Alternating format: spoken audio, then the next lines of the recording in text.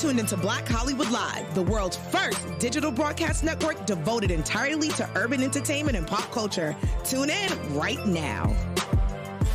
Hey, people. Welcome back to another episode of The Curvy Critic with Carla Renata right here at Black Hollywood Live. I am your host, Carla Renata, and today I got a jam-packed show for you, so I'm not going to waste a lot of time, and we will talk about some things into the conversation. But I have somebody with me today live that is my boo. That is one of the reasons when I go to the set at NBC Superstore, that I just love going there when he's there, because he is literally like a ray of sunshine.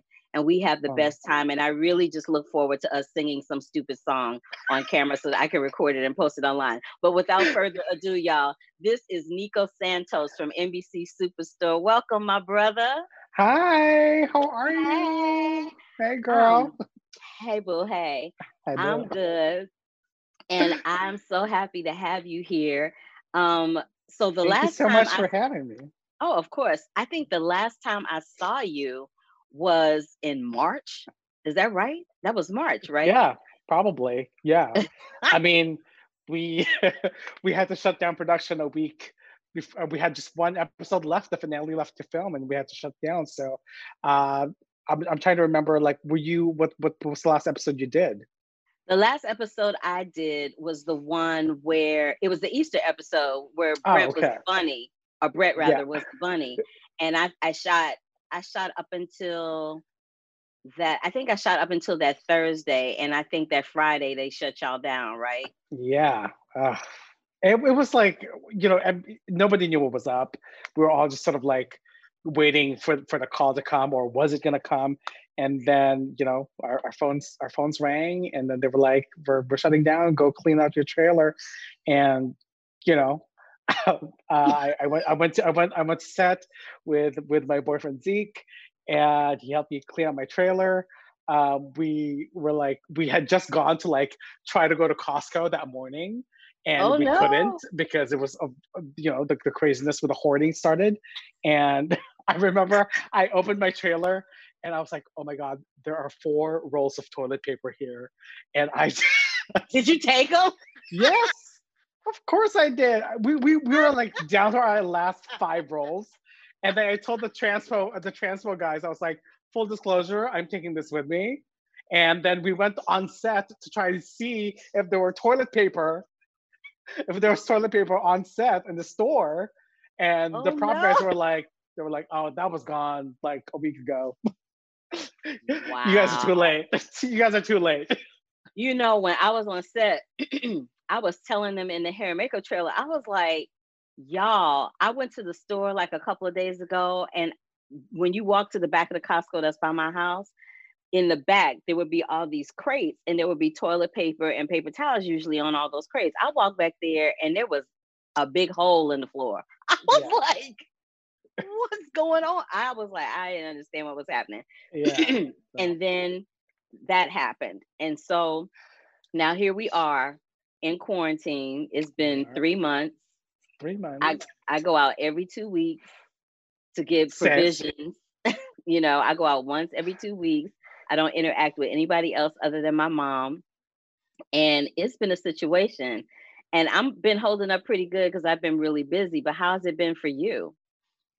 It's been it's been hard. I mean, not gonna lie, it's been difficult. I mean, not only dealing with, as you know, my stepfather passed away from COVID, so dealing with the loss of my stepfather and that grief has been difficult. But having to do that, thank you. But having to do that in the middle of the pandemic as well, throwing that on top of it, just been like, what else, And then all this recent events has been happening with the Black Lives Matter movement, sort of like really taking off, and all the protests that are happening has been great. But like all these huge moments in our world are happening right now, and you're just like, it's I don't know, it's I mean, things are happening, and there's just a lot of it, and like a lot of it, everything is a lot.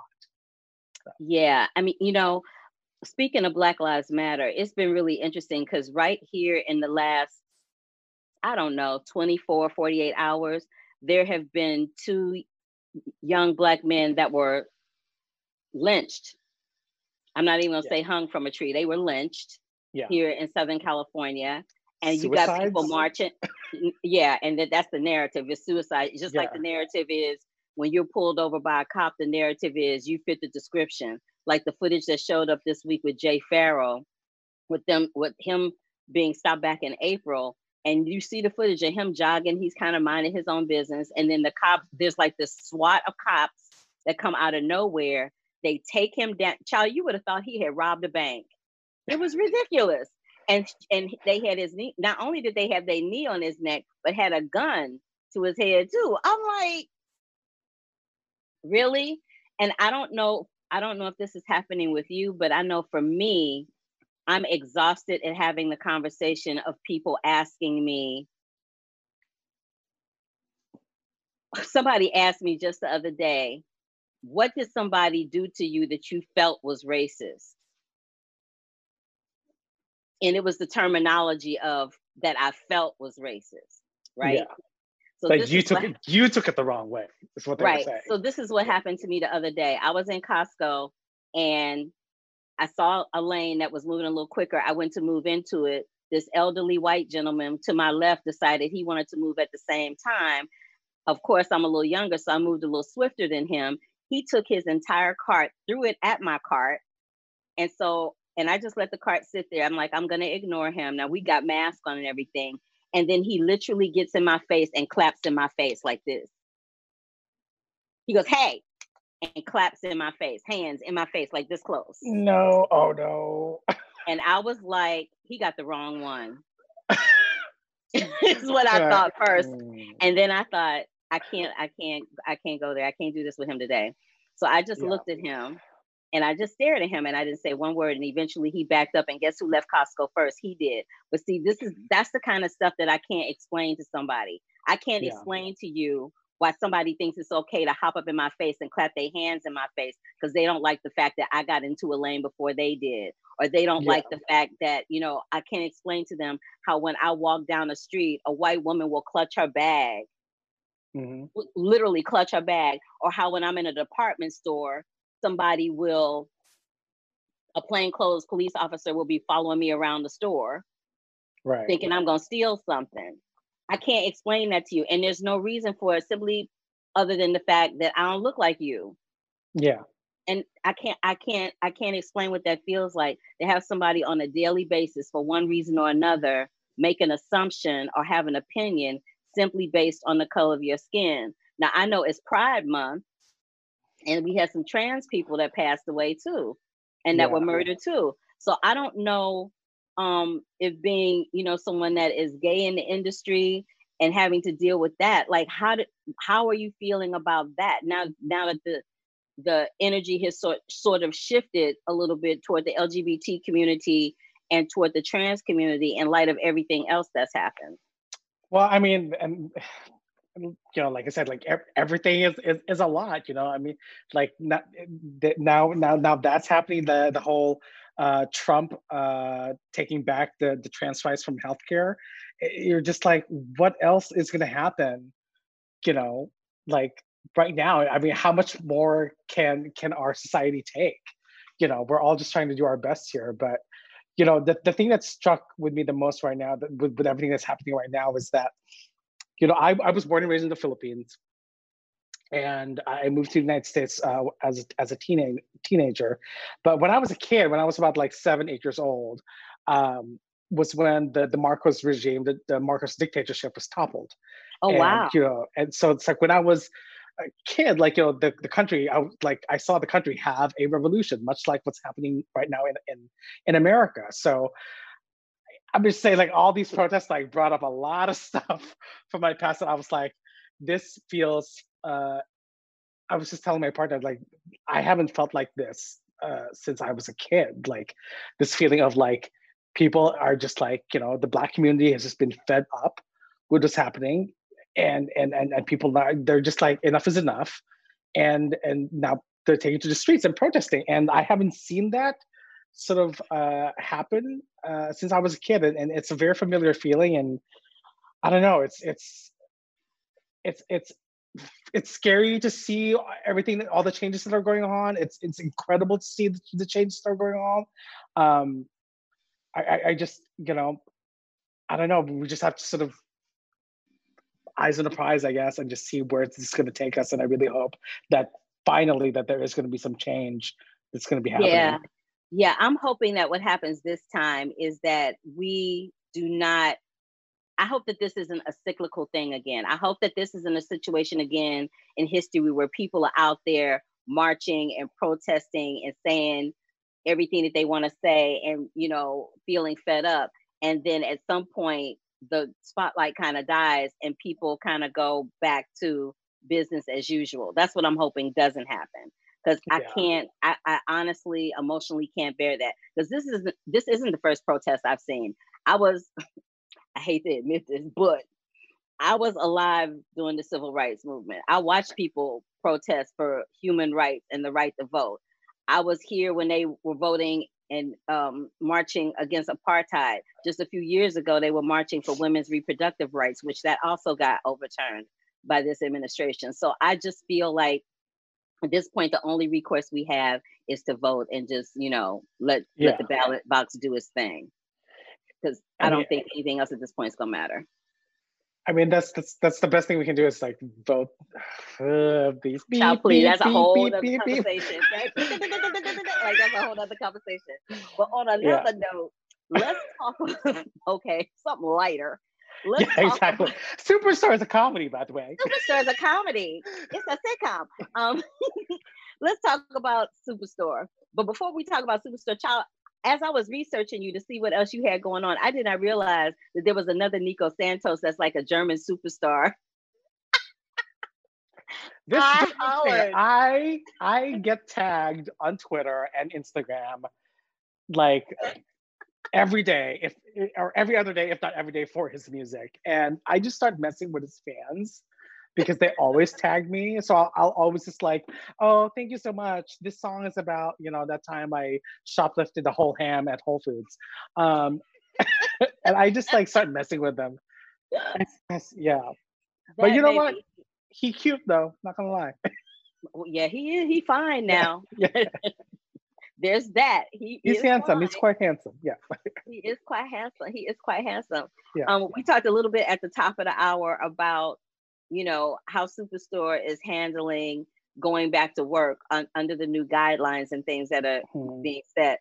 But in the long run, how do you think this is going to affect the industry moving forward? Because, I was thinking about soap operas. They always have all those physical scenes and they be slobbing each other down and all up in the bed with no clothes on or scantily clad. I'm like, how's that going to work?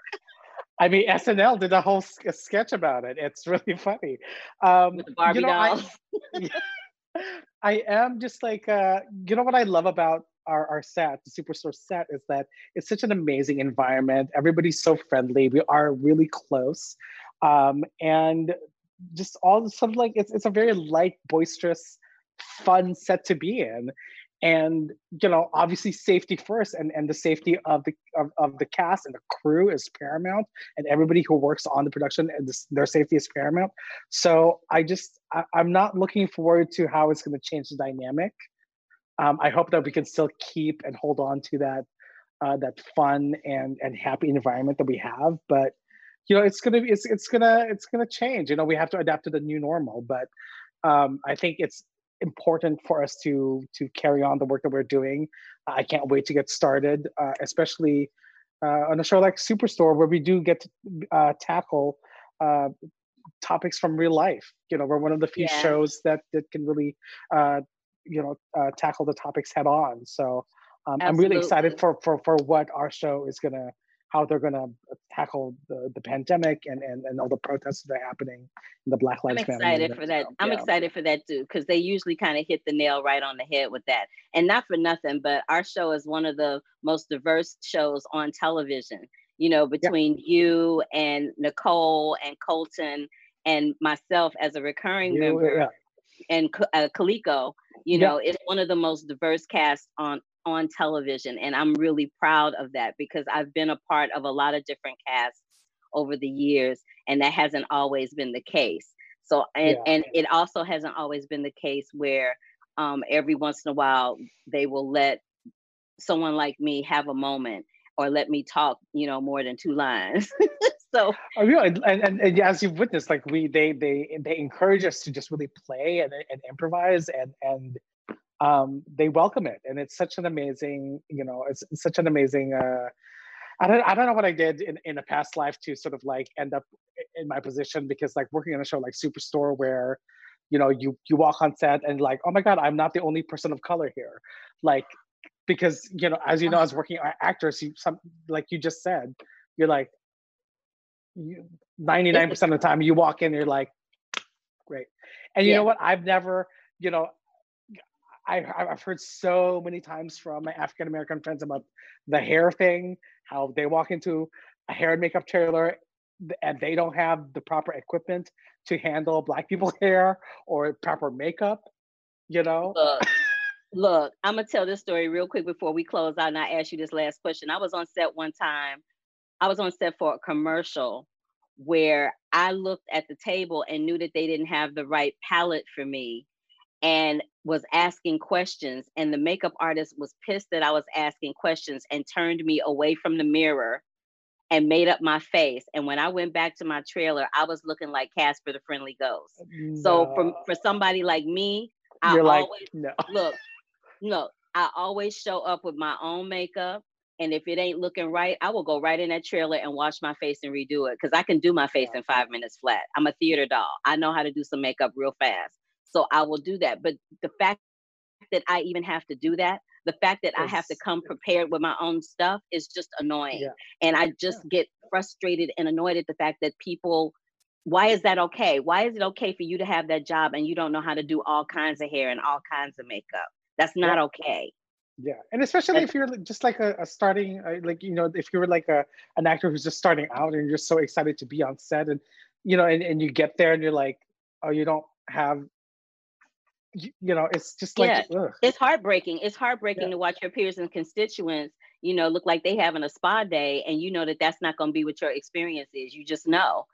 And so hopefully, moving into this whole new normal, that will change too, because it's a lot of things that need to change. It's not just about the amount of people that you have on camera that's diverse. It needs to be diverse behind the camera too. So what are you streaming, boo-boo, while you in quarantine, you and your boo? What you streaming? We've been watching some Schitt's Creek. Okay. We've been watching a lot of that.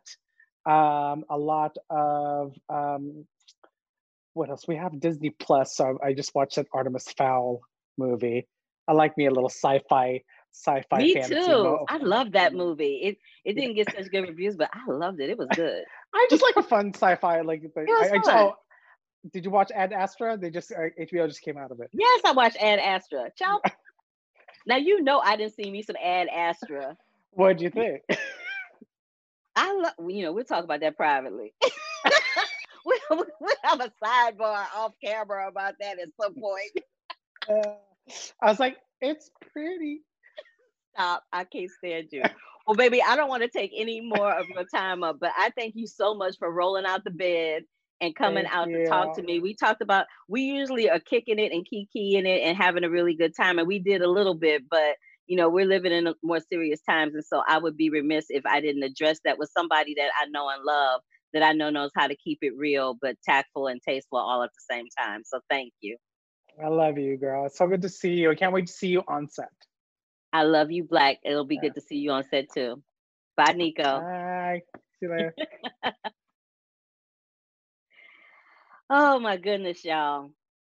It's a situation here at the Curvy Critic with Carla Renata. So coming up next, another one of my friends decided to join me, but he's not here live today. I actually pre-taped an interview with him earlier this week. His name is Norm Lewis. He is a huge Broadway star. He's been in Miss Saigon. He's been in The Who's Tommy. He's been in The Little Mermaid. He's been in Porgy and Bess. He was nominated for a Tony for Porgy and Bess.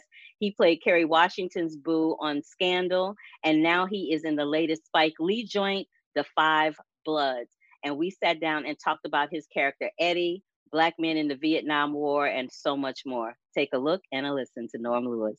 I read the book that it's based on called Bloods, which I recommend. Go get Bloods. And it's short stories, and it tells stories about the Black culture that was there. This was the first war that was ever fought that was not a segregated army. It wasn't like a white army and a black army like the previous wars. This was one army. They segregated themselves in Vietnam, but and they ended up having, and you saw us doing like the DAP when we would see each other and stuff. That was significant because that's how a lot of units and platoons would recognize each other. So there was a different DAP for each different platoon. And DAP means dignity and pride. Ooh, now that I didn't know. That was brought back over, and a lot of people started doing those kinds of things. Like Flip Wilson would do, hey, you know, those kinds, you know, people would see it on a commercial level, but that started over in Vietnam. But yeah, it really resonated with us, finding out each day. And we saw footage that Spike gave us of documentaries about the Black culture that was there. And I was like, how come we didn't know that? Like, it's not in our history books. It's not in any films. So this will definitely be a key to a door that opens up to more Black history. Like, I hope that not only do they find out more about the Vietnam War, but they go back further and find out more about what was left out of our history in American history. That's one of the things I love about Spike Lee's filmmaking. Everything that he does is some kind of nod to some historical moment within Black life here in America. It's always, and sometimes it's very subtle, and sometimes it's like smack dab in your face, like a big old pail of cold water. But he always, you know, addresses what our experience is in life in America. And I love him for that as a filmmaker. And I loved seeing you in this film, because you are somebody that went from being like, you know, in the chorus of Tommy to Miss Saigon to being the Phantom to being Porgy, and you know, and now you in the Spike Lee joint. So what did it sound like when you got that call telling you, so yeah, dude, you got the gig, you're gonna be in the latest Spike Lee joint? It's funny because, you know, I've known Spike for a while, and we've seen each other at different events. He's come to see some shows that I've been a part of, and then I ended up getting cast in She's Gotta Have It. I had a small role in the TV show She's Gotta Have It, so I had that experience with him. Then a few months later, I get a phone call from Spike. He's like, "Yo, what are you doing?" I'm like, "Nothing." He's like, "Okay, I'm sending you a script. Read it." Click. Shut up. He did not just hang up on you like that. Click. Okay, when Spike Lee calls you, you do what he tells you to do. I had no idea that I was being considered, but I thought, okay, you know what? Spike is asking my opinion about a script that he was, you know, one of the authors of. So I read the script. He called me the next day. He said, "What do you think about it?" I said, "Oh, it's great, man. It's fantastic. Listen, I good luck." And he said, "I want you to meet me for dinner in Brooklyn." So I went to dinner. I talked with him, and we talked about the script. I still don't know what's happening, but I'm like, yeah, I'm going along with it. Yeah, Spike, this is great. Eddie, you know, these characters are great. And then he asked me, "What do you think about the character Eddie?" Fantastic. I really love the way that he, you know, his arc and everything. I want you to play Eddie. So I'm like, oh, okay, all right. That's what this is. That's what's going down right now. But I just didn't, you know, I didn't want to assume anything. So I'm inside jumping up and down like a little schoolboy, like, I'm trying to be cool. I said, "Yeah, thanks, man. That's awesome. Yeah, I'm honored by this." But inside, I'm like flipping, you know. But we get over there to Thailand. He had just won the Oscar, so he was in a good mood. And right. But what I loved about, I didn't know, you know, his process. I had that little bit of experience on She's Gotta Have It, but it wasn't that significant because I only had, you know, like a day to be on that. But he knows what he wants, when he wants it, and how he wants it. So you trust that. But within that, he gives you the freedom to be you. Now, you say these lines, and you do it, and you do it to the best of your ability. He'll sometimes go, "That didn't work. Change this line. Change that word." Or he'll say, "What would Eddie say in this moment?" And he gave us this freedom within the confines of what he wanted. He gave us this freedom, and it felt so good as an actor to do that. Because, you know, he's an actor, you know, he's a writer. He's a director. He's a cinematographer. Like, he has all of that. So I felt really, really comforted, and I felt I could trust him. And all of us together, like the dynamic that you saw on the film, that was kind of our dynamic off stage. So he really knows how to cast a film too. You know, it was great. And I'm glad I got to work with people that I've admired for years and that I've known for a long time. And this new guy, for me, he was new. But Jonathan Majors, the one that plays the son to Delroy. Jonathan Majors is a beast. I've seen him in 2 or 3 other films. He was in The Last Black Man in San Francisco, chewing up the scenery. And he was in some movie, White Boy Rick, with Matthew McConaughey.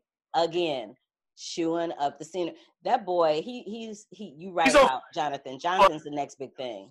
Just like 3 years ago, just graduated from Yale.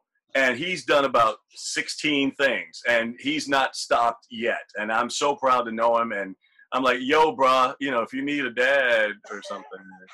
Not if you need a dad. Get your brother, uncle. You know, just let me be an extra in your movie. You know? I can't stand you. I want to ask you one question about Eddie. Eddie seems to be this character who he's trying to front in front of his boys. You know, he's got this car dealership. You know, he puts his car down. He's like, I got everybody's room. And then they get out in the jungle and everybody's letting their drawers down. And you know what I mean? Like, you in the jungle. Like, ain't nobody out there. Can't nobody tape you. Ain't nothing happening. And then he finally admits, you know, because they were like, yeah, you know, Eddie, we know this ain't nothing for you because, you know, you rich. You got this. You got that. And you were like, yo, I'm broke. And they were like, Why do you think, and that's something that is prevalent within the Black culture. We front with each other and we try to make it appear as though, not all of us, but in certain situations, we will have other people thinking that we are balling and we're not. Why do you think we as Black people, and particularly us as human beings, why do folk feel the need to put on airs and just, you know, and not be their authentic self in those moments? So there's so many layers to that question because, you know, I feel like success within the culture makes you better, makes you feel better about yourself, makes you, you know, I've seen it within my family that, you know, there were significant lies that happened just because they wanted to look better than they were. And I just remember growing up in the South, and my mom would always say, I don't understand why folks will have this beautiful car, but yet they live in a shack. And why would this beautiful car be in this shack? I just don't get it. Wouldn't you want to put more into your house and buy an economy car? So it's people, and it's not just to the Black culture, but that's our experience. But wow, this is so many layers to this because I want to go in many different directions. But I will say this: I was just talking to someone recently about when I was growing up. I always thought that being closer to white would made you better. It took me a long time to accept my darkness as a Black man, and you know that dynamic within our community. Absolutely. Me until I was in college to actually accept the fact that being dark was just as good as anybody else. I wanted to be a light-skinned brother because most of the light-skinned brothers that I knew were getting most of the attention, the girls and the advantages, and so at least that's what I thought. But then things changed in college, and I saw a significant difference. But it was always, you know, it's always coming into your own and trying to be the best in front of someone. And sometimes people lie about that. Yeah, it is. It's a really interesting situation with that. But I'm glad that you were open enough to answer that question because it's like a layered question, and it's like an onion. There's very numerous layers to peel when it comes to that, and there's like no, you know, right or wrong answer with it. It just is what it is. But since your character was living in that lane, I just wanted to like throw that out there. Since we had talked about everything else within the confines of the picture, I want to throw that out there. I think sorry to interrupt you, but I think that was the beauty of what Spike wrote, and finding out, because you know when he goes into the flashbacks, he's really looking at Norman, and he's really looking at him for guidance and the history that he's talking about.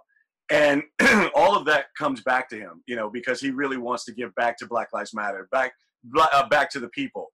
But he found out that success wasn't what it was built up to be, so. Well, baby, I have enjoyed talking to you so much. And I did find out for sure, thanks to your lovely, lovely publicist Giselle, that this was the first time the Tonys ever got canceled in history. It was the first time that the ceremony had ever been canceled. But having said that, I'm so proud of you, Norm. I remember meeting you walking down the street, I think, in Manhattan on like 9th Avenue or 8th Avenue or something. And you didn't know this, but we used to joke in the theater community, we would call you like the Black Tony Curtis. To us, that's what you look like. But I'm so proud of you. I'm so happy that you have been able to maneuver in all these different lanes, being on Scandal, being on Broadway, doing these films, doing recordings, being part of BIV, Broadway Inspirational Voices. I mean, you're really having a wonderful ride, and I really hope and pray that it continues for quite some time. Well, I'm going to take that blessing and just, I'm so grateful for all of those things that have happened to me, but I have to turn it back on you because we've been there. We've been through the trenches. We used to audition together, and, we got a lot of friends that just kind of hung together and stuff. And I love seeing your rise. I mean, you have commercials and being in movies and being on television and also now being a journalist. I mean, come on. You are multifaceted and you're still beautiful, even though, look at here. Black don't crack. Black don't crack. Black don't crack. I'm just saying that. Aw, thank you, Norm. I appreciate you. I love you so much. Thank you. 200 years old, but she looks like she's 20. You know what? I can't stand you. I'm going to stop the recording. You're so stupid. I can't stand Norm Lewis for saying that I am 200 years old, but I look like I'm 28. One could say the same thing about him. But thank you so much again, Nico Santos and Norm Lewis, for coming and hanging out with us, sister. You can catch The Five Bloods on Netflix right now, and you can catch Superstore on NBC. Next up, we got my girl, Bryce Dallas Howard. I've spoken to her a few times, and she has a documentary that is her directorial debut coming on Apple TV Plus called Dads, where guess what? Her own dad, Ron Howard, is in the documentary. Shock on that one. But I talked to her about the goofiest thing her dad ever did and how she found them chocolate babies. And when you hear the interview, you'll understand why I said that. Take a look and take a listen to Bryce Dallas Howard. Hi, Bryce. Hi, it's good to see you. It's good to see you too. Girl, let me tell you something. For a directorial debut, you knocked this out of the park. Oh, thank you so much. Oh, yes, ma'am. Yes, ma'am. Yes, ma'am. You certainly did that right there. Yes, you did. I want to know, how did you find Glenn Henry and his little chocolate babies? Oh my goodness, right? He was one of the first people that we found. Let me tell you, it wasn't difficult because, his channel is really extraordinary. He already had created a platform for himself to share his stories, his family stories. He had done a TED Talk. So the first thing that I saw was actually his TED Talk. And I was like, who is this man? The sort of like holy grail of dads, I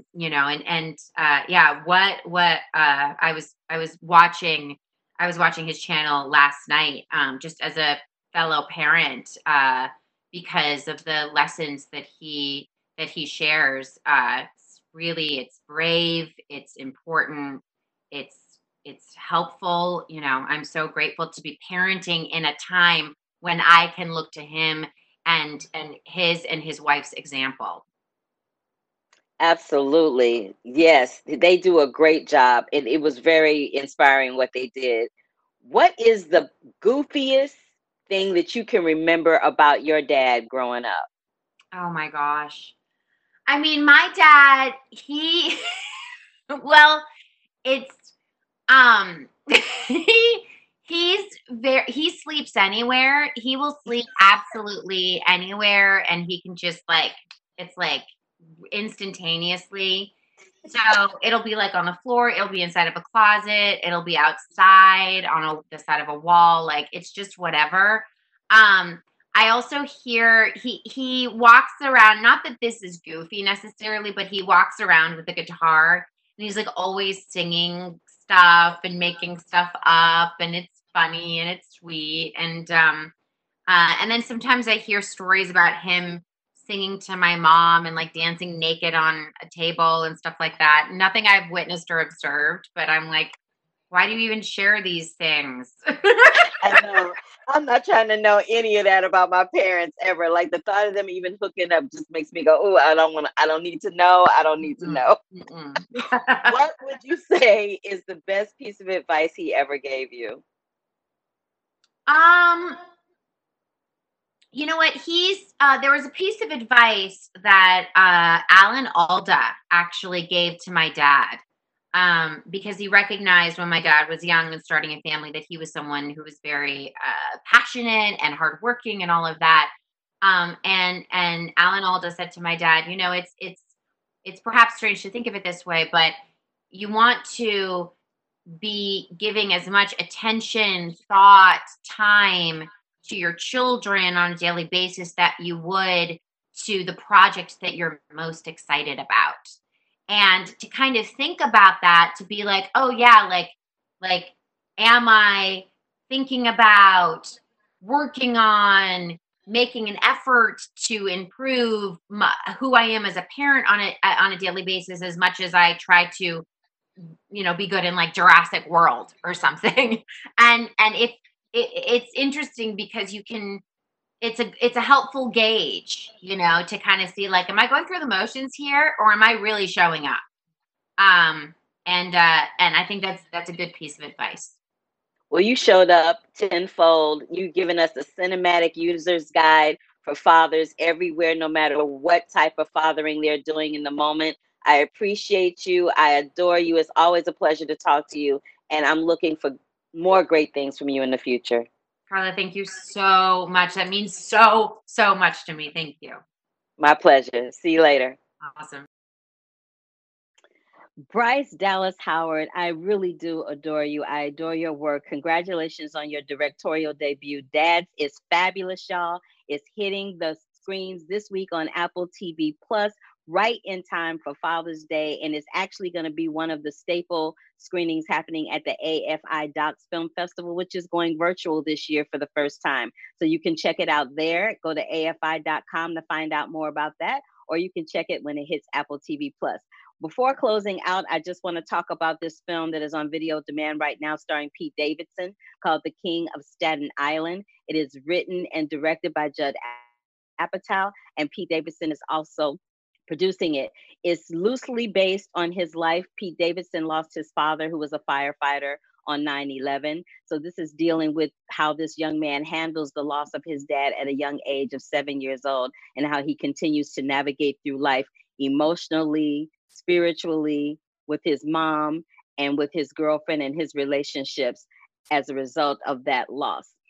For me, the thing that stood out the most for me was the performance of Marissa Tomei. She freaking rocks, but she rocks in everything that she does. But you can catch it right now. It's on video demand across all streaming platforms. Anywhere that is streaming movies, you will find The King of Staten Island. It stars Marissa Tomei and Pete Davidson, and it is produced by Universal Pictures. So y'all, that is it for the Curvy Critic with Carla Renata here at Black Hollywood Live this week. I had a lot of fun talking to all those people. Thanks again to Norm Lewis, Nico Santos, and Bryce Dallas Howard for giving me their time and their talent and allowing me to have a conversation with them. If you've never been here before, again, go down below and subscribe to the show, subscribe to the channel so that you will know when the Curvy Critic with Carla Renata is coming live to you. And just as a side note, you guys, we are in unprecedented times. I want you to stay safe and stay sane. Remember that we are still in the middle of a pandemic. In addition to fighting for lives, Black lives, trans lives, LGBTQ lives, and all lives, because at the end of the day, we are all a part of the human race. So until the next time, love, peace, and hair grease. And I'll see you soon on the flip side. Bye-bye.